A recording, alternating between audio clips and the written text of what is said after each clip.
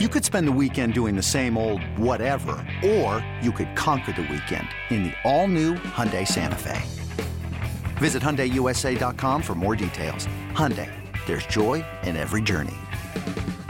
This episode is brought to you by Progressive Insurance. Whether you love true crime or comedy, celebrity interviews or news, you call the shots on what's in your podcast queue. And guess what? Now you can call them on your auto insurance too with the Name Your Price tool from Progressive. It works just the way it sounds. You tell Progressive how much you want to pay for car insurance, and they'll show you coverage options that fit your budget. Get your quote today at Progressive.com to join the over 28 million drivers who trust Progressive. Progressive Casualty Insurance Company and Affiliates. Price and coverage match limited by state law. It's the most anticipated WNBA season in history. And you know what that means. Court is back in session. Welcome to Queens of the Court, an Odyssey original podcast. I'm your girl, Cheryl Swoops. And I'm Jordan Robinson. All WNBA season long, we'll be bringing you interviews with star athletes, analysis on your favorite teams, and lots of hot takes. Order in the court. Follow and listen to Queens of the Court on the free Odyssey app or wherever you get your podcasts.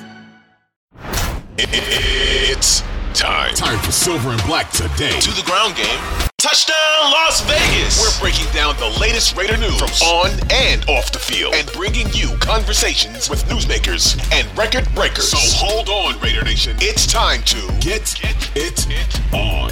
Here's your hosts, Scott Goldbranson and Mo Moulton. Welcome back, Raider Nation. It is time for another edition of Silver and Black Today, an Odyssey original podcast. Scott Goldbranson, Mo Moulton with you. Thanks for being with us. Do us a favor. Make sure you subscribe. We're here to talk about Raider football. And geez, what happened yesterday? The rosters reduced to 80. And were there surprises? Not really, Mo, as I bring Mo in here now. Maybe the Kenyon Drake release, which we knew about the day before. But overall, we're going to get into this. We're going to go through roster changes for this Raiders team, and we're also going to discuss possibilities of coming up. And, of course, the next cut down's the big one, and definitely starting to see some more movement on the wire with the NFL and with acquisitions. And to talk about it with me, as he always is, Mo Moulton. He is national writer for Bleacher Report, covering the entire NFL. He's also the Raiders columnist for SportsNot.com. Mo, Kenyon Drake, we've been talking about it for a couple weeks here, and sure enough, we thought maybe, just maybe, they might be able to get a trade where they have to eat some money, but instead, they said goodbye to Kenyon Drake, who was not very happy, didn't feel like he had a fair shake in Las Vegas. Yeah, and I would partially agree with him, because if you think about it, the Raiders signed Brandon Bolden. He didn't play a snap in the preseason. And there were a lot of people saying, how is Brandon Bolden safe? He's a 32-year-old running back. And my answer to them was, he's been with Josh McDaniels since 2012. He usually doesn't play a huge role in the out of the backfield. He had a decent role last year because James White got hurt, so he had that pass-catching role on third down. But typically, he's your core special teamer on the roster. And Josh McDaniels, has been with them since 2012, so he trusts him in that role. I would compare him to a Matthew Slater, who's a special teams captain on the Patriots now. I think Brandon Bolden is going to be that for the Raiders, but he's going to be safe. And we've been saying for the past couple of weeks now that Amir Abdullah is going to have the James White role, the pass catching down role. And I laid it out yesterday on, I believe, Monday, that at the top of the depth chart, you're going to have Josh Jacobs and Zamir White be your 1-2 punch in the run game. No doubt about it. And we look at the other transactions. Kenyon Drake, of course, you just mentioned. Chris Jones, cornerback, was released. Waived was Chris Lacey, wide receiver, who just didn't stick out amongst that really talented group. The Raiders also waived to the injured list cornerback Cravon LeBlanc. And, of course, we had the trade. Mullins to the Vikings for a 7th-round pick if he plays in the regular season and is active in the regular season, I think, as well. So Mo, when you look at the total, again, we weren't totally surprised by this. We weren't expecting some big, massive things. So Kenyon Drake, that story obviously was a big one.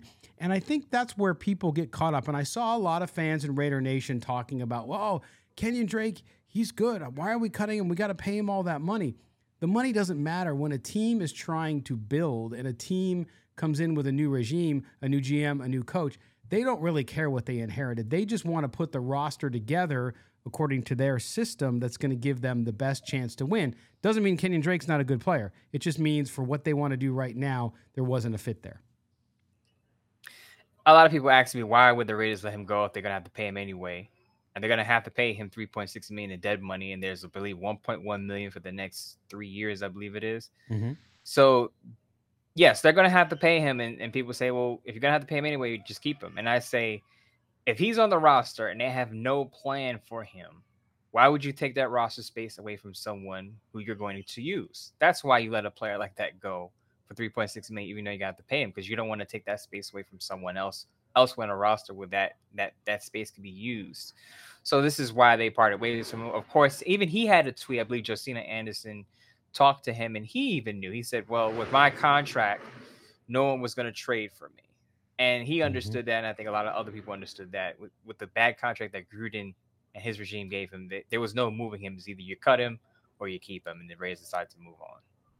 Yeah, it's interesting because we thought maybe, if somebody was out there and needed him, but yeah, the contract just made it impossible in the end for him to be moved anywhere, and he'll find a spot, and the Raiders can recoup some of the money there if he's signed as well, as you talked about from what they're on the line for there. Looking at the Nate Mullins trade, let's go back to that, Mo. That one, not a surprise. I mean, it's a surprise that he was traded. We've thought all along that Jarrett Stidham, because of his familiarity with the coach, with the system, and he's played well, let's face it, that he had kind of locked up that number 2 spot. It certainly appeared that way with as much as he was playing. Now they move Mullins, and so now you get the sense with Josh McDaniels clearly that he's going with the 2 quarterbacks. And whether or not, I don't think Grabers is a guy they're going to put on the practice squad. Maybe they do. Maybe they sign somebody else for the practice squad as a quarterback, or they don't because of that running back room and because of that wide receiver room. But what does that say when you have a guy like Mullins who is a little more experienced, definitely had more game experience than Stidham, but Stidham has just really come in and I think did a good job and probably been very good for Derek Carr as an ear. Yeah, let's just get one thing straight. Garbers is not going to make the roster. the Raiders are not going to carry 3 quarterbacks. Yeah. But Mullins, I think what happened, and I pointed this out in a recent Sports Not article, Mullins actually played well against the Vikings. So the Vikings apparently like what they saw. And I think even though Kellen Mond moved the ball, I think he still has issues processing in the pocket. He's still a young quarterback. So I believe Kevin O'Connell, who's the head coach of the Vikings, wanted a more proven backup just in case something happens to Kirk Cousins. So that explains their interest in Mullins. As you mentioned, he has game experience. He's played a ton of games with the 49ers, played with the Browns last year, I believe. So he has the starting experience there. As far as Jarrett Stidham is concerned, if you count the preseason, he's made some strides because he didn't really play well when he had his time with the Patriots. Of course, he didn't take a snap last season, started the year on the PUP list, but never got on the field to play because Mac Jones took all the snaps. But he's apparently developed under Josh McDaniels, and I think him being in that system for a few years now, you're starting to see the development with him. And just in case, we hope it doesn't happen, but just in case Derek Carr missed some snaps, Jarrett Stidham can come in and run that offense efficiently. No doubt. And you just have to, again, in the NFL, you have to be thinking about, even though Derek Carr just signed that deal, Mo, you have to be thinking about the next quarterback. And is it Jarrett Stidham? I don't know. But certainly, in a league where people don't allow players to develop like they used to, Josh McDaniels knows him. He's worked with him. He trusts him clearly. And so if for example, people forget with the Derek Carr deal, they can walk away from it after this year. The Raiders. I'm not saying they're going to. I think Derek Carr is going to have a great year. I'm just saying if something were to go south, they could easily cut ties next year and have a quarterback there who knows the system, who knows the coach, and be ready to go. So it makes a lot of sense with that as well. And for the future of maybe he's your guy, maybe he's a bridge quarterback in the future, maybe he's your guy for the future. Who knows? But clearly that's the guy that they're going to stick with. And you're right. I don't think they're going for 3. Okay, so the one thing now, we've seen all these cuts around the league. We've seen some trade rumors pop up between the Patriots and Raiders. The Patriots have shot down that trade rumor, we think. But if you know Bill Belichick, a lot of times he'll say, no, nothing's going on, and there is something going on. let's look at that situation, Mo. When you look at the waiver wire so far with these cuts, and of course the veteran free agent still out there, the Raiders, are they finally going to address the offensive tackle position? Or based on what we heard from practice yesterday in Las Vegas and today on how that offensive line has been playing with Illuminor on the right side and Parham on the right and the left guard, it seems like they're going with a different mix here, but I still think, I know you think, they got to have a veteran there. Yeah, and I think that's probably going to happen after final roster cuts. Maybe McDaniels and Ziegler have their eye on a specific player, or maybe a couple players or a few players that they think might be available late August, early September. And that's probably what they're holding out for. In the meantime, I think they're starting to feel comfortable with Jermaine Illuminor being their starting right tackle. And on Twitter, at Mo Moten, my pinned tweet says it. I said this a week and a half ago. Jermaine Illuminor is the best option for the Raiders at right tackle. And finally, as I said, it's starting to seem like they're going in that direction, because at practice on Tuesday, Jermaine Illuminor lined up at right tackle in 11-on-11, 7-on-7. So it seemed to be trending in that direction for him. Well, and then going with Parham, it sounds like he's kind of emerged, and they stuck him in at left guard, which would be right next to Colton Miller. They really like this kid. They've moved him around a lot during camp. He's performed pretty good at spots. Of course, he's had his moments. He's even been in there at center and done okay there. How much does he fit in at that left guard? Is he a guy that you think can start there, or are they going to go to somebody else and turn to a veteran like Simpson there? Two things here. And to answer your question, yes, I think he can start at left guard. I said when he was drafted, I think the fastest track for him to start would be at guard, because I didn't think he would displace Andre James, even though some Raider fans aren't sold on Andre James yet. I felt like his best chance to start would have been at guard. He played his first 2 years at left guard at Memphis. Then he moved to, I believe, right tackle, and then played right guard. So, yes, he has experience there. So them plugging him in there at left guard makes sense. But what I will say in that Dolphins game, the Raiders' offensive line didn't pass protect well. So it makes sense that they would want to shake it up there. I know a lot of people want to talk about how bad Alex Leatherwood was, but he wasn't the only one. John Simpson struggled. Andre James struggled. Lester Cotton Sr., they all struggled to pass protect against the Dolphins. So it makes sense that the Raiders would shake it up in these joint practices with the Patriots just to see what they have in Parham, who could play guard or center, and Illuminor, who has the experience at right tackle. Yeah, and that's the thing. I think everybody has been so focused on a couple guys like Leatherwood, of course. At the same time, that entire line, to your point of pass protection, really struggled against Miami. And if I'm a coach, that scares me, because you're now into your third game and you're having trouble pass protecting. You haven't put the guy back there who you're going to have as your starting quarterback, so you start to get nervous. So totally get that.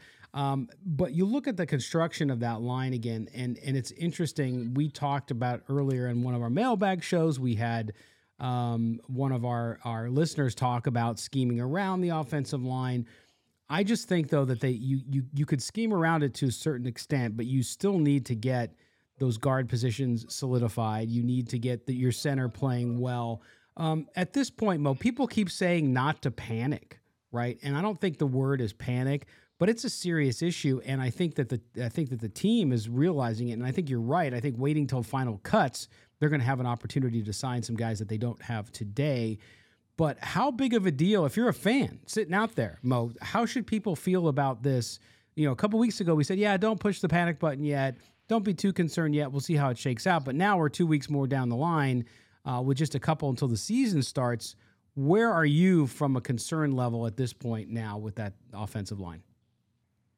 I would put my concern level between a 6 and a 7 right now. I'm not panicking yet, but as I wrote in my Sportsnaut article that Monday, it is one of my top concerns, the pass protection, not just Leatherwood, not just the right tackle position, not just the right side of the offensive line, but pass protection in general. The Raiders have had some pass protection issues throughout the preseason, and they got their first taste to go up against starting caliber players with the Dolphins, because even though they sat Tyreek Hill and Jalen Waddle, the Dolphins had some stars out there in defense, and you got to see starting caliber players against the offensive line that you might put out there week one minus Colton Miller, and it didn't look good. So again, you don't want to hit the panic button, but you want to say maybe we have to shake things up, and that's why I say having a Luminor at right tackle makes sense because he has the experience, he's reliable, you can trust him. No, he's not a All-Pro or Pro Bowl offensive lineman, but you can rely on him as a placeholder for just this year, and just putting in Parham at guard makes sense because he has the experience there. You want to see what he has just in case you don't feel too comfortable with John Simpson. So the Raiders do have options there. But like you, I want to see better quality if you're going to protect Derek Carr for the entire season. No doubt. Mo, we didn't get a chance to talk to you after the game the other night because you were on assignment for Bleacher Report. But coming out of that Miami game, what else concerned you looking at it? We heard Coach McDaniels talk about the lack of wrapping up. You talked about Darian Butler, your guy, saying that most likely now you don't feel he'll make the team because he's had trouble with that. We've seen a little bit of that throughout that Raider linebacking core and in the defensive backfield. Jonathan Abram played pretty well against Miami, as did Rock Ya-Sin in the limited action he saw, as well as your guy Anthony Averett. So when you look at that, though, how concerned are you with that defense and seeing some of that lapse in the ability to tackle and wrap up? And in this division, in the AFC West, you're not going to be able to survive if you're not executing simple tackling. Hey, it's Kaylee Cuoco for Priceline. Ready to go to your happy place for a happy price? Well, why didn't you say so? Just download the Priceline app right now and save up to 60% on hotels. So whether it's Cousin Kevin's Kazoo Concert in Kansas City, go Kevin, or Becky's Bachelorette Bash in Bermuda, you never have to miss a trip ever again. So download the Priceline app today. Your savings are waiting. Go to your happy place for a happy price. Go to your happy price, Priceline. As far as the tackling and wrapping up, that can easily be coached up. You just run some practices, and that's what you focus on, tackling and wrapping up. That's correct. That's correctable right there. My concern about the defense is the interior, and a lot of people are going to squint their eyes at me and say, why? Jonathan Hankins played well. He had a couple of stops on one drive. He looked great. Looks like he's in regular season form, and that's great and everything. That's the glass half full outlook. But you look at it, if you're depending on one man to shore up your run defense, that's a problem, because Jonathan Hankins is only going to be on the field for maybe 50 to 60% of the snaps. It's not like a right tackle that's on the field all the time, taking 100% of the snaps as a starter. Your defensive linemen all rotate. So unless you're Aaron Donald or DeForest Buckner, you're not going to be on the field for more than 70% of the snaps. And Jonathan Hankins' snap count has dropped every year he's been with the Raiders, slightly, not significantly, but slightly. He missed 3 games last year. But he's going to be on the field for, I would say, about 55 to 60% of the snaps. So when he comes off the field, what is your run defense going to look like? Now, I know Bilal Nichols didn't play, but he's not considered a high-end run stuffer. Bilal Nichols is considered a guy who can play on all 3 downs and give you a little bit of both, run stuffing and pass rushing. Right. But the Raiders need another specialist as a run stopper, because if Jonathan Hankins goes down, it could look a lot like it did against the Vikings in the second preseason game that they played in. Absolutely. And of course, Jared Jenkins came in, got injured. He's gone. That was a quick try by Dave Ziegler to get somebody in there. And of course, injury, you can't control that. It just happens. But to me, I still think that veteran on the offensive line, veteran on the inside on defense are glaring needs that they got to try to, and there should be guys out there. And that's where I'm saying they have the ability and the money to do it. And I think there'll be some pretty good talent out there, and they need to address it. But I think people keep focusing on the edge, and I understand why. It's sexy, it's great. You got great players out there. Everybody loves Max Crosby, who a bunch of people are. I mean, the odds-on favorite to get Player of the Year, Max Crosby. All this kind of stuff. But at the end of the day, you have to have somebody inside. You have to be able to have that push. You have to stop the run. You have to have the push up the middle. And without it, the Raiders could be doomed. I mean, it's, to me, though, again, you win in the trenches, Mo, and you saw it. You saw both teams in the Super Bowl last year in that case, and, of course, the Rams, who have one of the best on the inside there as well. Quick point I want to make before you have our guest on. And I wrote about this. I think the edge is one of the underrated strengths of the Raiders defense. Deshaun Bauer has played well. Someone asked me about Deshaun Bauer in a live chat one day, and I said, oh, he's a practice squad guy. And then I took a closer look at him throughout all 3 games. And I can make the argument that he's had the best preseason of any Raiders defensive player. he's legit, and I think he's going to make the roster. And then Malcolm Kuntz has also looked good. He's another guy who's had a great preseason. So the Raiders have depth on the edge behind Max Crosby and Chandler Jones. I'm not worried about their pass rushing. Again, it's the interior, because they're going to need someone other than Jonathan Hankins to stop the run. And there's a guy out there. I know Raiders fans are not going to want to hear this. Some are not going to want to hear this, but Ndamukong Suh is available. I know the Raiders may not want to pay what he's asking for right now. I wouldn't want to pay $9 million for him either at his age.